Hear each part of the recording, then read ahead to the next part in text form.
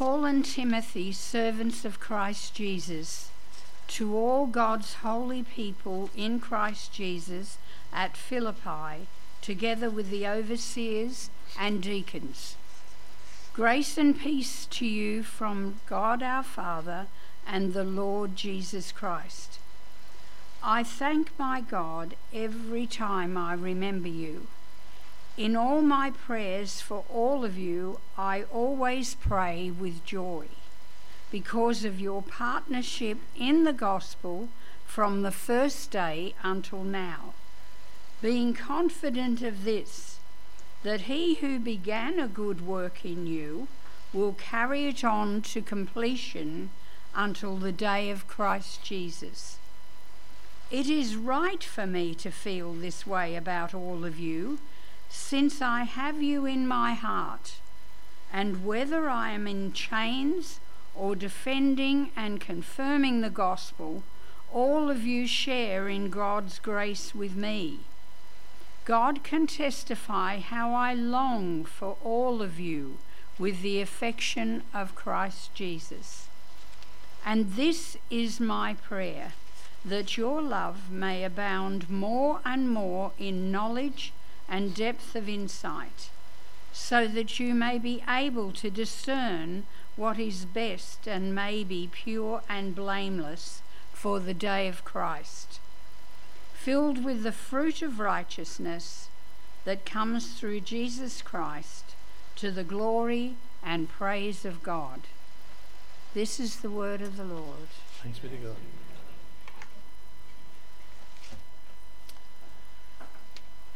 Thank you, Leslie. Father God, I ask today that you'll open our hearts, our minds, our spirit, that we'll understand what you are saying to us from your word, that we'll be able to apply it to our lives, that we'll find healing for things that have hurt us in the past, and that we might move forward for you, for the kingdom, and for your glory, we pray. In Jesus' name. Amen. There's lots of ways to read the Bible and for ways to preach the Bible. I can just preach line upon line and tell you what it means. But what I want to do this sermon series is look at the letter to the Philippians. And I'm looking for a theme. I'm looking for something in particular. And what I'm looking in particular today at is attitude. And for the next weeks as we go through the letter to the Philippians, it's our attitudes, because attitudes make an incredible difference to the way we live our lives. And the importance of right attitude was once captured by the owner of a donut shop, and he put this sign in front of his shop: "When along life's journey you roll, keep your eye on the donut and not the hole." That's profound. And it's so true. You can look at the empty space or the good stuff. Let's get our focus right. Let's get our attitude right. I like that saying. Attitude makes a lot of difference. Sports psychologists have worked on this constantly with athletes. I mean, if you take a bunch of Olympic athletes, they're roughly all the same size, right? The same strength and ability, they've all trained. What makes the difference? What makes the winner on the day? Attitude often does that. It's their mindset, the winner's attitude. So over the next few weeks, we're going to work our way through Paul's letter to the Philippians, looking at attitude. And having the right attitude is one of the keys to successful Christian living. Attitude is about the way we think. And we do not naturally think the right way. I can promise you that. We don't. That's why life is often so painful. And that's why the Bible in Romans chapter 12 verse 2 says we must be transformed by the renewing of our minds. We've got to think differently. We've got to think according to the way God wants us to think. We need to change that. I know we're all born again people, but that's happened in my spirit. My mind now has to come in line with what's happened in my spirit. And that comes through me reading the Word of God, meditating upon that, understanding the way God wants me to think. The Apostle Paul was a man whose mind had been transformed by God. Paul had the right attitude. He was a man with attitude. Read his letters. He was a man with attitude, wasn't he? But he had God's attitude. Paul was a man who could have been incredibly bitter. He had a tough life. He was often hurt. He was often hurt by people. Yet when we read his letters in the Bible, we see that when even though he recognizes other people have hurt him, he forgives them. He could even say that he loved them. God had transformed Paul so that he was constantly walking in this incredible attitude of forgiveness. So let's have a look at that a moment. Have a look at the hurt that the Apostle Paul endured at Philippi. That's my first point. When Paul came to Philippi the first time, he was subject to an incredible persecution. If you read the book of Acts, in Acts chapter 16, Paul had been to a little prayer meeting, and he met up with Lydia and a few other people, and he explained the gospel to them, and he was wandering around through Philippi, and he met a slave girl there who had a spirit. And by that spirit, she was able to predict the future. And the owners of this slave girl made a lot of money because of her ability to predict the future. I mean, wouldn't you like that? What's the lotto numbers this week, darling? Yeah, well, that'd be cool. But Paul was frustrated with all of this. And he told the spirit to come out of her. And we read in Acts chapter 16, verses 19 to 22, when the owners had realized that their money-making girl no longer told the future, they were very angry. And they had Paul and Silas, these two missionaries, they had them arrested. And the magistrates then had Paul and Silas stripped and beaten and locked up. They were severely flogged. They had their feet put into stocks in the jail. And through a miracle, they were set free by an earthquake in the middle of the night. And when Paul wrote, he says this, in 1 Thessalonians 2 verse 2, he says, we previously suffered and been insulted in Philippi, as you know. So he's going through a hard time in this place in Philippi. They suffered in two incredible ways. There's the physical pain from being flogged. Who wants to be whipped? Not me. Terrible pain that you go through. And there's the public humiliation. I mean, Paul and Silas, they were Roman citizens. It was illegal what happened to them because they were flogged and jailed without a trial. So there's the humiliation of all of that. So he endured quite some persecution. But not only that, there's now the Philippian church which has come into being, and Paul suffered from a lack of support. First of all, the Philippian church supported Paul, and then sometime after, their support dropped off. Can you imagine being a missionary somewhere? You're dependent on support from the people that send you. Terrific, they're sending money, they're looking after us, and then for various circumstances, they've forgotten about you for a while. They can't support you. That's a bit rough, isn't it? This is hurtful to Paul. The promised support dries up. Now, maybe you can relate to Paul in the hurt that he felt. Maybe people have inflicted pain on you. Maybe it was physical. Maybe it was emotional. Maybe you've been publicly humiliated, left with a sense of embarrassment and shame, and perhaps you remember that right now. So how did Paul face up to the people who had hurt him so deeply in the past? How did he deal with that hurt? Paul overcame this difficulty through the attitude of gratitude. Paul was a grateful man. Through gratitude, Paul came to know the freedom that comes through forgiving others and of being able to pray a blessing for them. Now, what really interests me about this is I want to preach some more from God's Word for the moment, but I'm going to turn away from God's Word for a second and turn to that dreadful place called science. Science affects a lot of us. What I'm going to talk to you about from the Bible has cold, hard science behind it. If you Google the attitude of gratitude, scientific facts, you'll find that there are reams and reams of scientific studies about gratitude. There are probably, in a quick look through Google and that sort of stuff, there are 7 scientifically proven benefits of gratitude. Let me say what science shows us. Gratitude, first of all, opens the door to more relationships. Let's face it, you want to be around a grateful person, don't you? If someone's uptight and ungrateful for everything you do, you just, I don't want to know you. Gratitude opens up the door to better relationships. Gratitude also improves physical health. That's amazing. People feel healthier and better if they are grateful for all the others that are around about them. Gratitude improves psychological health, and there's lots and lots of research about that. Now, people who have suffered from the toxic emotions of envy and resentment and frustration and regret, once they become grateful people, those things are beginning to be dealt with. Gratitude enhances empathy and reduces aggression. Aggressive people are very rarely grateful people. Grateful people sleep better. Now, you've heard me say this before. When I go to sleep at night, I look for 3 things at least that I can say to God, my Father, these are 3 things that I am grateful for. Even when I've had one of those miserable days, and they happen, I know. I come before God and say, Father, there are 3 things I'm going to thank you for today. And I tell you what, once I focus in on that and focus in on God's goodness, all the other rubbish is left in the rubbish heap. And I have a nice sleep. It works. So gratitude also improves self-esteem. That's amazing. I want to have good self-esteem, don't you? People who are grateful have better self-esteem. There are lots of studies about that. And gratitude also increases mental strength.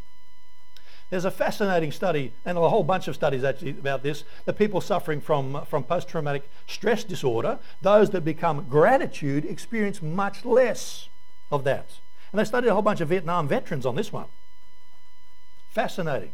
People who had resilience to terrorist attacks. Again, those that were grateful were able to work their way through it much better than those that did not have the attitude of gratitude. So there's at least 7. You go and look on your computer at home. There are lots of scientific studies behind this. So finally, the scientific world is catching up with what the Bible teaches us anyway. All right? So there's some more authority apart from the Word of God. I'm happy to stand with the Word of God alone. But I know for some people, science is useful. So there you go. The Apostle Paul. I want to talk about the gratitude he felt to God. He expressed it in this way. In Philippians chapter 1, verse 3, he says, I thank my God every time I remember you. He thanks God every time he remembers them. Paul was so grateful to God for all of his blessings that he had a habit of praying with thanksgiving for the things that had happened to him. He has a prayer, he prays in the way, and he tells us why he's thankful to God. In Philippians chapter 1 verse 5, he says he's thankful for their partnership in the gospel. In verse 6, he's thankful because God touched their lives and he would continue to transform them.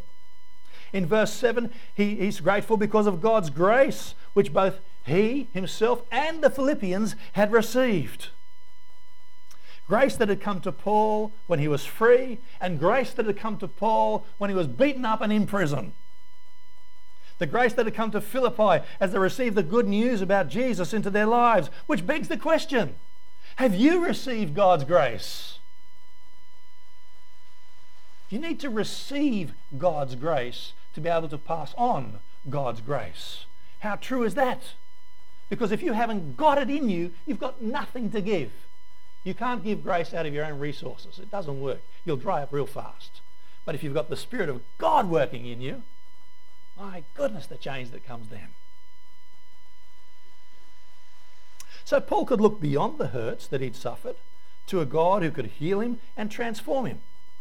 So the question is, thinking about the donut in the hole, where's your focus? What are you focusing in on this morning? Where does your focus lie? Is it still on your hurts? On the people who hurt you? Or is your focus on Almighty God? Healing comes when we look away from people and away from the circumstances and look back to God. Get your focus off your circumstances. Get your focus back on God. That's vital. So Paul felt an incredible attitude of gratitude towards God. But also, another point is that he had incredible gratitude that he felt for the individuals. Paul wasn't just grateful to God, he was grateful to the people whom God was using. Notice the number of times he says all and every in these verses. He thanked God in verse 3 for every remembrance of them. Now, this fascinates me. Every time he thinks of the Philippians, every time. Well, Paul's like you and me. He remembers things. He remembers that he was in prison.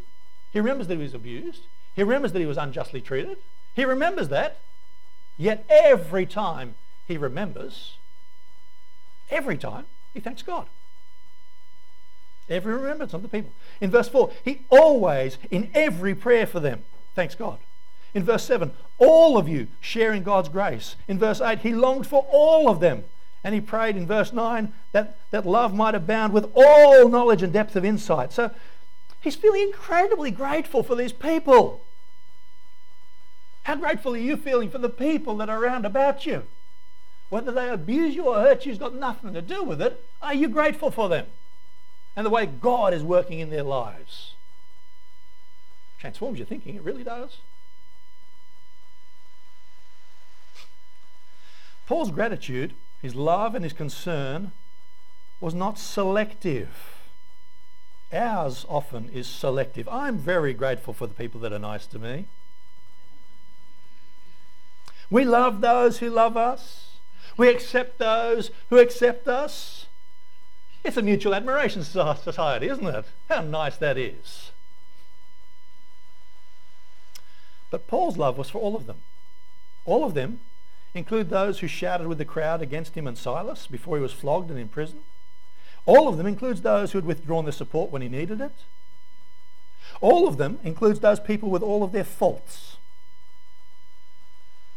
Paul prayed for them and he was thankful. He was grateful for even the little things in people or in situations.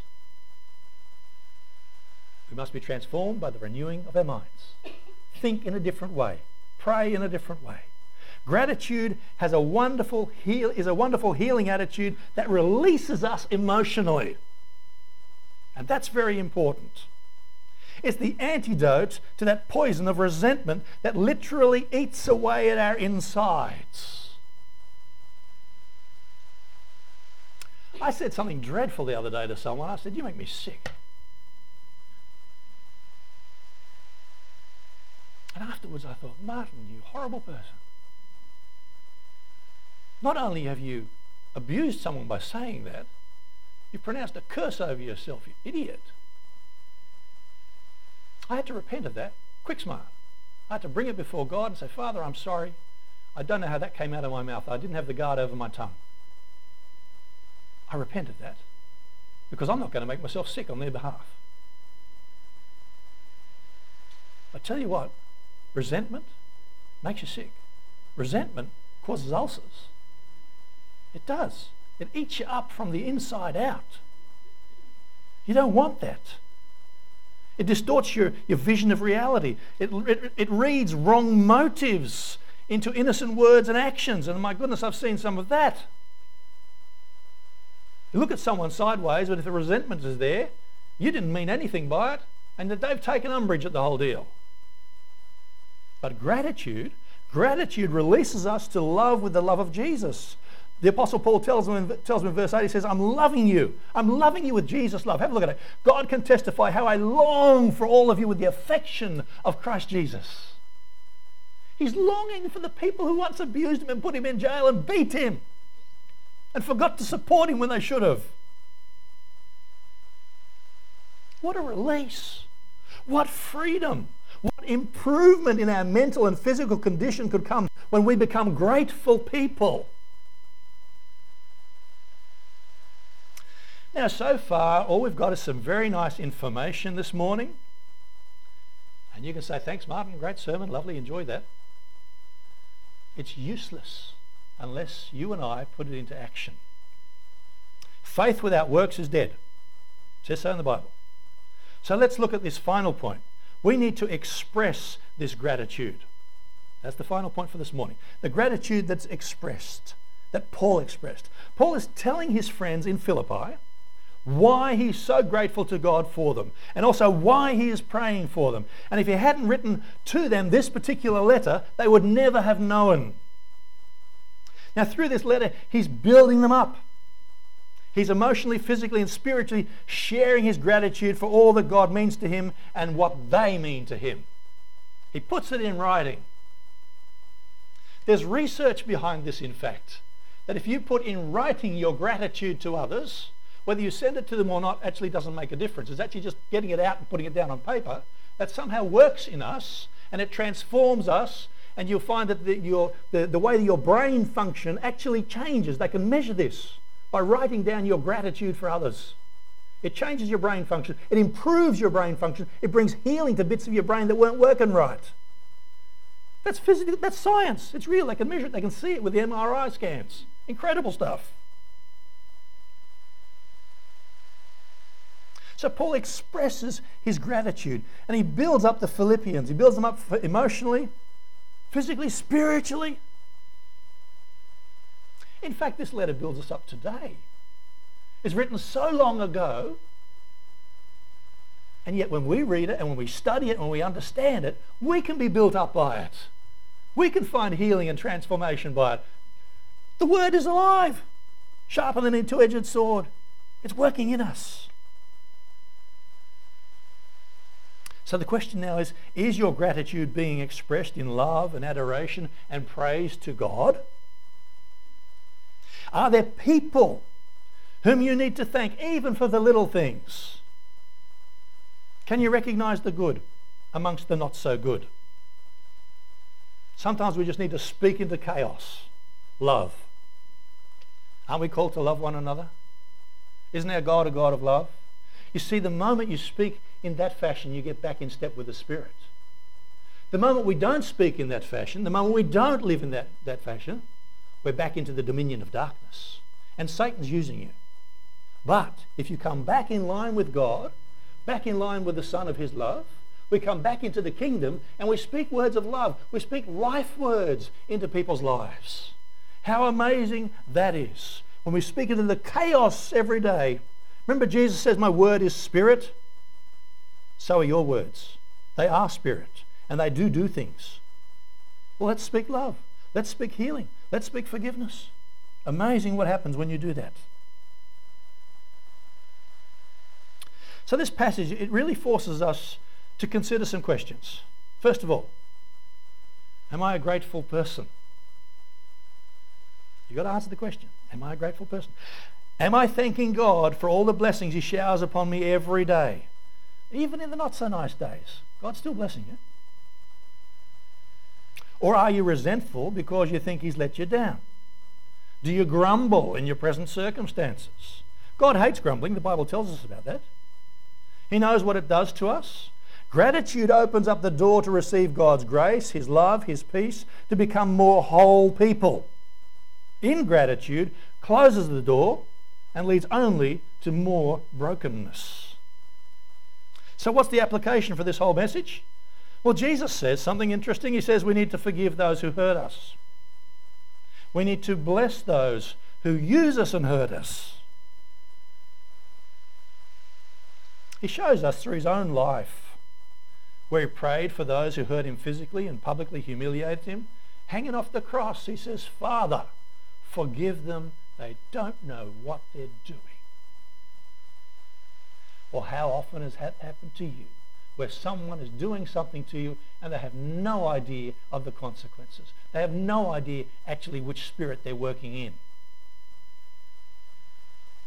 And we need to ask for their forgiveness. The Apostle Paul demonstrated the same attitude. Stephen, in the book of Acts, whilst he was being stoned, says exactly the same things. Father, forgive them. They don't know what they're doing. And he sees into heaven itself. How amazing. So what are you going to do? What are you going to do about those who hurt you or humiliate you? Will you keep on thinking about these hurts and the hurtful people? Or will you be like Jesus, like Paul? Will you turn from your hurts and from your humiliation? Will you let God free you from the pain of these things and heal you spiritually, emotionally, perhaps even physically? There's a part that you need to play in this journey to actually receive the healing from the hurt of others. Now, I wish that I could just stand here and pray for you and it would just happen. But this is not magic. It's not. You need to be part of this. God has given each one of us responsibility. You need to change the focus of your life. Not the hole anymore. Look at the donut.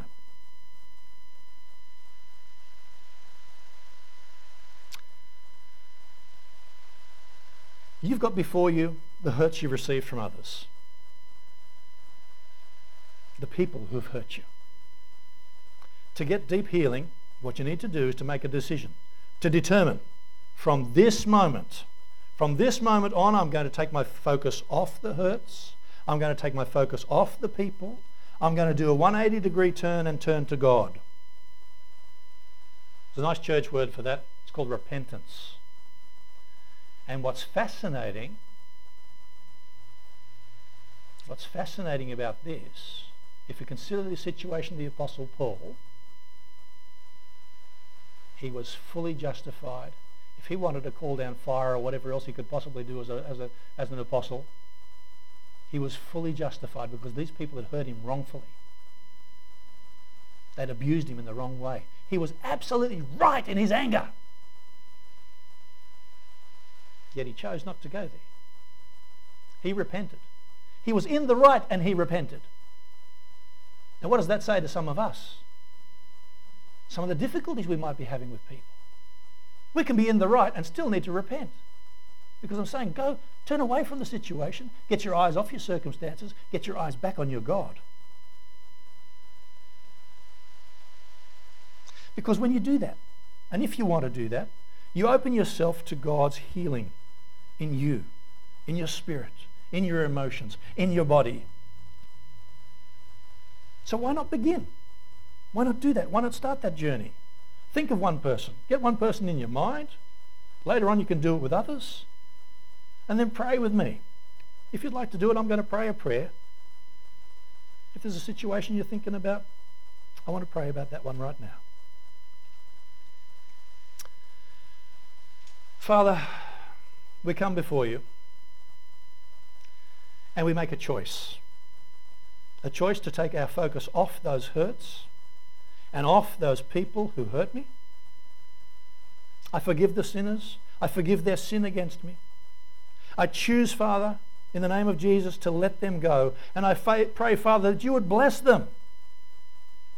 I choose to get my focus right. I turn from these hurts to you. Pour your healing into my body, my mind, my spirit, that I might become all that you want me to be, walking in the center of your will for me. Fill me now with your spirit, that your love may be released into me and through me to touch the lives of others and of all those around me, I pray. In the name of Jesus, our Saviour and our Lord.